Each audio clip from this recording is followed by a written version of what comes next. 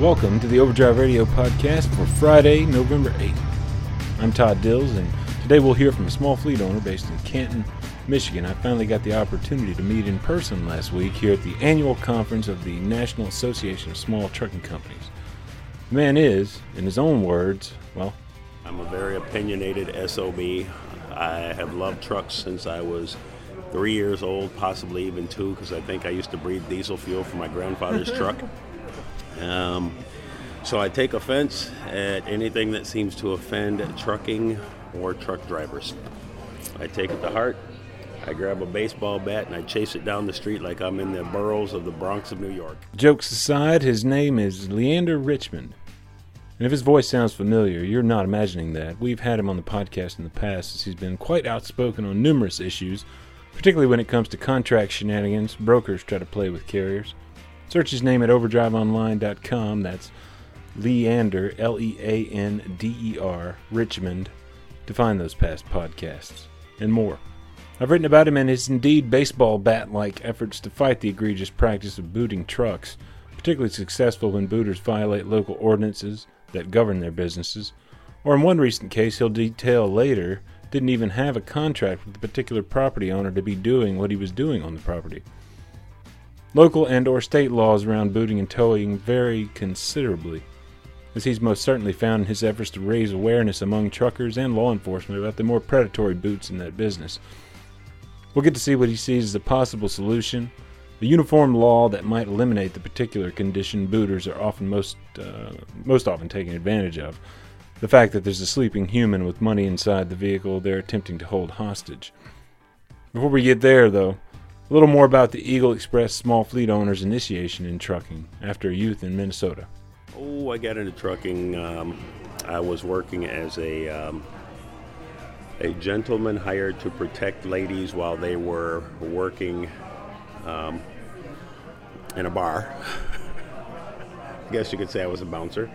And I saw an ad in the paper. Now, mind you, I always wanted to be a truck driver. It's just that when I hit that age of 21, 22, I was pretty much doing nothing with my life. And I saw an ad in the paper. Back then we actually read papers. And it said, now hiring truck drivers, no experience required. So I filled out an application and didn't think anything about it. About a month later, I get a call from a gentleman named Kelly Anderson from CFI. Said, hello, Leander, we're having trouble verifying your references. And I said, what do you mean having trouble verifying my references? He said, no one knows who you are. And that was when I realized that going by my middle name my entire life was a huge problem because no one knew my first name. So anyway, once we got that straightened out, he verified. A month later, I'm in truck driving school. 2 months later, before I even realized that I'm at CFI in Joplin, Missouri. Short time later, I'm driving, and then one day I was alone in the truck, and I went back to take a nap, and I looked at the ceiling and went, holy cow, how did this happen? From there, I just saw it as an opportunity to go up, and up. And just give us a brief profile of Eagle Express. We've got 12 trucks, all step deck Conestogas. We're in a specialized segment. That's pretty much it for that. And you're in Michigan, Canton, Michigan? Yes, sir, Canton, Michigan. As I intimated earlier, regular readers of Overdrive will recall Richmond's effort, you might even call it a veritable crusade at this point, to fight what he sees as the totally out-of-hand practice of booting trucks when those trucks' drivers and or owners are in them. It happens all across the nation, and we've written about several instances of such, of course, over the years. Here's what he calls it.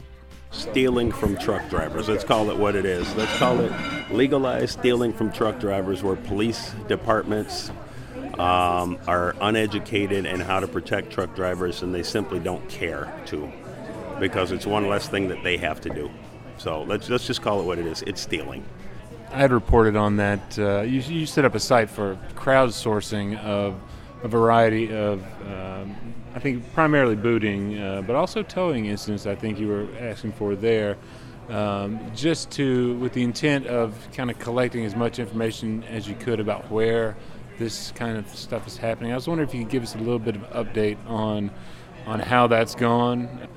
Have you had any progress in sort of mapping out some of the problem areas for this, and what's the goal ultimately, I guess? No, we've been contacted by 4 different people. The biggest problem, it was reportaboot.com, but the biggest problem with that is that this is happening to people. They feel isolated. They get yelled at on the radio by some of these drivers that don't understand what's really going on, and they don't know where to go for help. They don't realize that they can get help, and quite honestly, they lose their $500 or $600 or $700, and they think, okay, now I have to make it up. I don't have time to fight this or go back at it. So it's really a screwy situation. I mean, I had a conversation with a Berea, Kentucky police officer about the Walmart incident, because we had another truck there, and I'm talking to this cop, and I'm explaining to him that these people are under contract with the Walmart store, as it was told to us by the booter themselves, that they are supposed to try and wake the driver up, which seems consistent with most trespass laws. You give the people an opportunity to correct the trespass. He insisted that, yes, they have told him that they wear body cams to prove that they actually try to wake the drivers up. We have video showing that they tap on the truck extremely lightly. They don't make any attempt to wake them up. And I asked this officer if he could just check the body cam to see if he tried to wake our driver up. His response was, yes. I asked them about it, and they told us that it was an electronic media, and he had to go through our corporate office.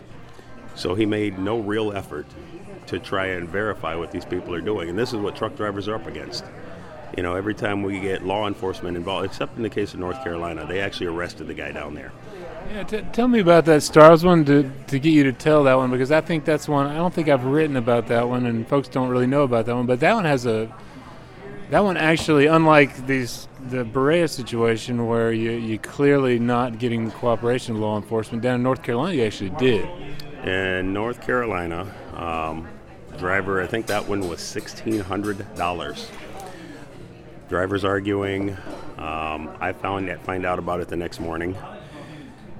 Immediately I start looking into it. I contact the property owner, find out that I tried to contact the property owner, but before I did, the police had already made contact with the property owner, and they found out that the property owner had not given anyone permission to work on his lot. So they did a little bit more research. They collected all of the information that we had, and they sought a warrant and arrested this guy. Turns out he had been doing this on multiple lots. So he's out there actually stealing directly from truck drivers. What makes it doubly bad or triply worse, however you want to say it, was that the police were actually called that night and facilitated his boot. The police were there and facilitated his illegal boot because they don't have the information necessary to put a stop to this. So what you're saying is that the night before this man, the booter himself was arrested, the police were actually helping him with his boot of your driver's truck. Oh no! Let's say it like it is, Todd. They didn't help him with the boot. He helped them collect our money. Okay, actually, he helped them collect our driver's money. And not to skip ahead, but that's why we really need politicians to make it illegal in writing to touch an occupied vehicle. Period. Doing that would give law enforcement all over the country what they need to address this situation. There's no reason that a guy should be sleeping in his truck, or a girl should be sleeping in their truck and have somebody knock on it and demand $500, or in what I've seen, $1,600, and even in one case $2,400 just for parking. The parking situation is difficult nearly everywhere you go. It's man-made. This problem was created partially through attrition and growth of our economy, right, and the other part is through regulation. The ELD mandate, which I'm all for the ELD mandate. I think it's great. I wouldn't want to get rid of it. I love it. I love ELDs. No more paper. I love it. It hasn't hurt us. It hasn't hurt us in a major way. I think it has helped. But the ELD situation has created a problem where drivers can no longer keep going until they can find a place acceptable or where they won't be bothered. Now they have to shut down. And I've heard this, I hear all of these guys say, well, they should plan their trip better. Well, how are you supposed to plan on stopping somewhere when there's nowhere to stop? Truck stops are all full. Everything else is private property. You're taking a chance every night, and in some states, you're taking an expensive chance. What do you do? And I hear a lot of drivers, unfortunately, it's disheartening when I hear drivers not take a defensive stand on this when they actually attack the drivers and go, well, it's private property. Well, yeah, it's private property, but that doesn't mean someone should have the right to extort you. $1,600? That's probably 2 weeks worth of take-home pay just because you set the brakes on your truck. That's ridiculous. And I can't imagine that was the intent of any law that was ever created. I mean, if these guys were doing it like they should, give the driver an opportunity to get up and move, right, before you decide to hold hostage their truck. But from your standpoint, it sounded to me like you would favor law that went farther than that. Actually, no. Okay. No. Almost I've spoken to, I'll bet you, 20 different police officers, some very high ranking, and I start the conversation off like this. Hey, is it illegal to tow a vehicle with a person inside of it? Absolutely it is. Can you find me the law? Sure, hang on. There are a few municipalities, I think I found 4, that obviously they did what should be done. They made it illegal. So if the driver's inside the vehicle, because all of those communities have booting ordinances, and obviously that was a huge problem. So they said if the driver's in the thing, you wake them up, you tell them to move. Trespass. There you go. It's a very simple thing, but good luck getting any of our senators or anyone else to understand it's a federal issue. It needs to be done across the entire country, not state by state by state. Or by city by city by city, yeah. Yeah, worse, exactly, yeah, because technically there's not a state that I found that makes it illegal. And you have not been, I know you have been reaching out to your representatives in Michigan and others, I believe, on this particular issue, which, the notion would be that there would be a federal law that would address towing and booting specifically of occupied vehicles. And you have not gotten very much response from that, right? Not much response. The response that I've gotten could be described as absolutely useless and non-existent. I don't know what it takes to get a senator's attention. Maybe you have to lose a cat in a tree, or maybe put a window in an old folks' home or something, but they don't seem to take on any real issues that are affecting people. I've written letters to senators, I've contacted attorney general's offices, and I always get the same thing. That's not my issue. Contact these people. Well, I contact those people. They say, oh, it's not my issue. Contact these people. But what is your job if it's not to identify problems that people bring to you and address them instead of just passing them along? I can imagine it would be something that's palatable not only to people in trucking, but people in all kinds of anybody that owns a vehicle, anybody that works in a vehicle, I should say. This does not happen to cars. This does not happen to campers. This does not happen to any other vehicle other than commercial motor vehicles. And you know why it happens to commercial motor vehicles? I actually want to hear you say no. No, okay, I'll tell you. Because they know that there's a company behind them that wants their truck and their trailer back. They're going to hold it for hostage. They know they're going to get paid. They know there's access to cash, and they can get it. How else do you explain demand? I guarantee you if they had to rely on the driver for money, they wouldn't be expecting $2,400. If it is not something that will be of interest to anyone, of direct interest to anyone outside of trucking because it doesn't necessarily happen to them, how do you make it interesting to them? Because I kind of think that's what you need to do to get the attention of the representatives. Honestly, That's going to take a bigger brain than mine. The fastest way to get people to understand that trucks are out here is simply to, and I'm not advocating for this, it's going to cause too many problems. But if we did what they did over in the other country and every truck driver just shut down, people would say, whoa, what's the problem? Oh, who are these guys? Trucking companies, trucks, what's their boggle? Then we might get some attention. It's not going to happen. I don't expect it to happen. I'm not pushing for that, okay? To answer your question, I don't know how to get, I'm lobbyist. So basically, what do? Throw money at the problem? That's the way this country works. Or maybe what we should do is find a senator who's got a son that's driving a truck and boot his truck. Then it'll happen. I wonder, they might be out there, those senators or representatives, or, Yeah, you find me one, I will travel, wait for him to park, and I'll boot his truck. Even though I'll eventually not get paid, and there'll be a big hoopla. At least it'll get the attention it deserves. We certainly do not advocate anyone get into the renegade booting business just to push an agenda, but you get the point. It helps the cause, Again, it's not for the money; it's for the cause. So, how's business for you guys lately? Don't you read some of your own articles? Dude, it's trucking. It's trucking in 2019. It is, business is great. We've got more freight than we can shake a stick at, and we're getting everything at $25 a mile. Insurance rates are down to 10 cents per mile per truck, up to $5 million in cargo. It's been a tough year. You guys are seeing what everybody else is seeing. You do work with a lot of brokers, right? I work with brokers. You really want to take me down there, don't you? I love brokers, Todd. I think brokers are the greatest thing since, a stick in the eye. They're in the middle of our business, okay?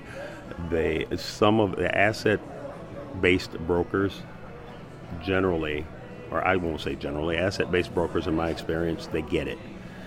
It's these guys who go out and there were college students working for companies that have a total interest in the industry, and you've got this guy on the phone who knows nothing about trucks, has no interest in trucks. He just wants to feather a load through his computer so that he can scrape his $75 or $100 off of it.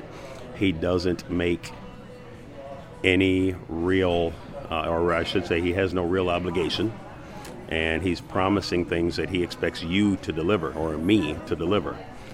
Most of the time that is in accessorials. And again, you've heard me say this before. I tell them all up front, don't make any promises that you cannot keep. Trucking 2019. You know it. Thanks to Leander Richmond for walking us through some of these efforts. You can find Richmond via the website for his Eagle Express small fleet. That's eagleexp.com, eagleexp.com. Finally, a window into one of my conversations with participants in That's a Big Ten Forum DC, which happened early last month on the National Mall in Washington.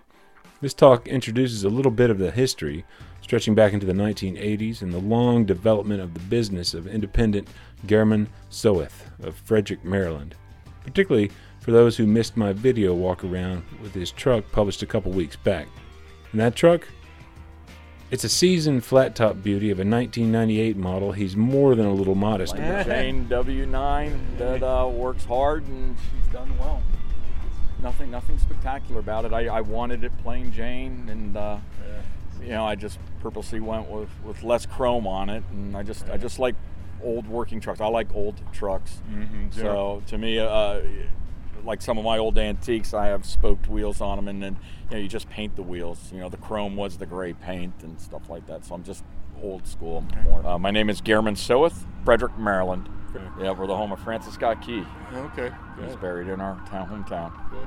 I started as a lumper. I always wanted to be a truck driver. I ran into an independent contractor. He ran for a distributor freight out of Chicago, Illinois, and I just told him I wanted to be a truck driver, and told him I would work for $20 every 24 hours. So every 24 hours he had to hand me a $20 bill, and I would do anything on that truck to learn about trucking. His name was Richard Werner. Richard Werner. And was it around where you grew up? I'm guessing? Yes, I grew up in Silver Spring, Maryland, and he was based in Silver Spring, Maryland. Refrigerated freight, LTL refrigerated freight. Okay. So I was basically, if it was 4 boxes off the trailer, 3 boxes, or a whole pallet, I'd have to, if we pulled up to a curbside, it was my responsibility to get it from wherever it was on the trailer to the back end and then down onto the ground. Right. So he made me do all that to try to really educate me. Yeah. I learned to drive. He was so impressed at my eagerness for it that if he backed into a loading dock, he would tell me to pull forward, shut the doors. Then he would tell me to pull a little bit further forward and shut the doors, and then he'd finally meet me up at the front gate, drive the truck up there. Right. So that's how I started going, and then from there we progressed to go get my driver's license and everything like that. Right. So then I started, instead of getting into semis right away, he had a little straight truck. Okay. So when he would come in, I was still in high school, and when he would come in and other drivers would come in from Chicago or out west, we would back that straight truck up to their trailers, unload in parking lots, and I would pedal the D.C. area so they didn't bring semis down into Georgetown and the city here and stuff. They could stay more on the out in suburbia land. Right. And then I would meet them back up in like Frederick, Maryland, and give them the bills and sign all the papers over, and we'd move, they would go back out west again. Right. At 21, I drove truck locally, dump trailers for a couple different guys, Richard and a couple other guys. And then by 21, I felt like I had learned enough from their mistakes, in a sense, as I like to say. So at 21, I went out and I purchased a truck locally, and I leased on to a guy in Frederick, Maryland, to get me into quarries. And then that ran until, I guess, about the early 90s, and I obtained my own authority in 92. Okay. And at that point, I just took off. I bought this truck in 1997. I started out with an 82 Cab Over International, and then I went to an 85 Freightliner. And then I finally moved into this one. By the time I was 31, I wanted to purchase my own truck. And this is a 97? 97. It was built in 97. It's titled as a 98. Nothing's really original on it too much anymore. But, yeah, the engine's been redone. Short block about a year ago. I broke the crankshaft at about 2 million miles. The crankshaft finally broke. I think I'm on my 3rd transmission. Okay. 2nd set of rears and stuff like that. So I don't really run that much anymore. I just run about just shy of 80,000 miles a year. Okay. So I try to keep it low and put more money in my pocket, try to make every mile be profitable. Okay. I run about $700 a month payment. I'm always doing something with it. So maintenance-wise? Maintenance-wise, I have a line of credit, so, if things need to be done, different like fuel pumps or whatever, so it goes onto my line of credit, and then I just pay off as I go along. Yeah. So I keep about a $700 a month truck payment on it, is basically what I'd say. He's done good. Nice-looking light bars, and the fuel tanks look like they're pretty new. That's a new tank on this side, yeah. So finally, the aluminum just got too worn out for it, so I had to purchase a new tank for it. But she needs a paint job, but I just keep her going. I always say she makes as much money as a new truck, so, without the big payments and stuff like that. I don't know how the drivers do it with the rates that they are these days. So, they got to do a lot of running. So. And what do you haul typically? I'm a end dump. I run over the road end dump. Okay. So bulk material in a sense. So agriculture and alloys, etc. Going long distances on particular loads, or staying pretty.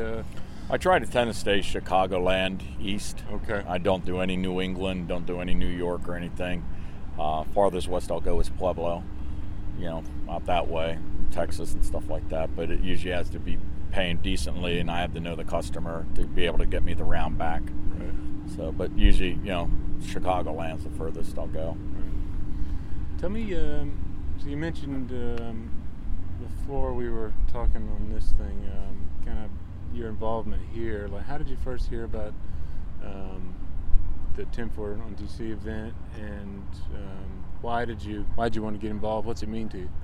Well, I got involved. I heard it through Fred, since I lived in the area. Me and Fred had been in contact. We met at an antique truck show many years ago. Oh, okay. So we're both into antiques, and he got me involved. He told me about it. I read about it and started believing in what they said.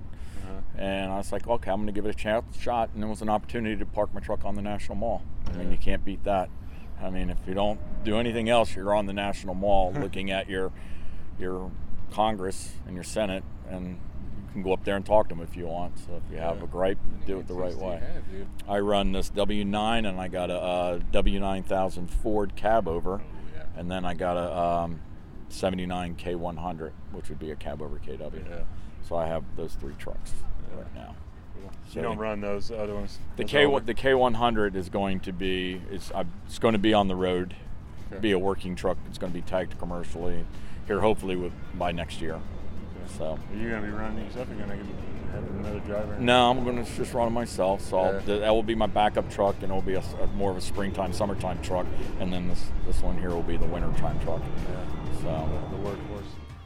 Until next time, keep the conversations rolling. You can dial in with a story tip or a comment via our podcast message line at 530-408-6423. That's 530-408-6423. Until next time, stay pro out there.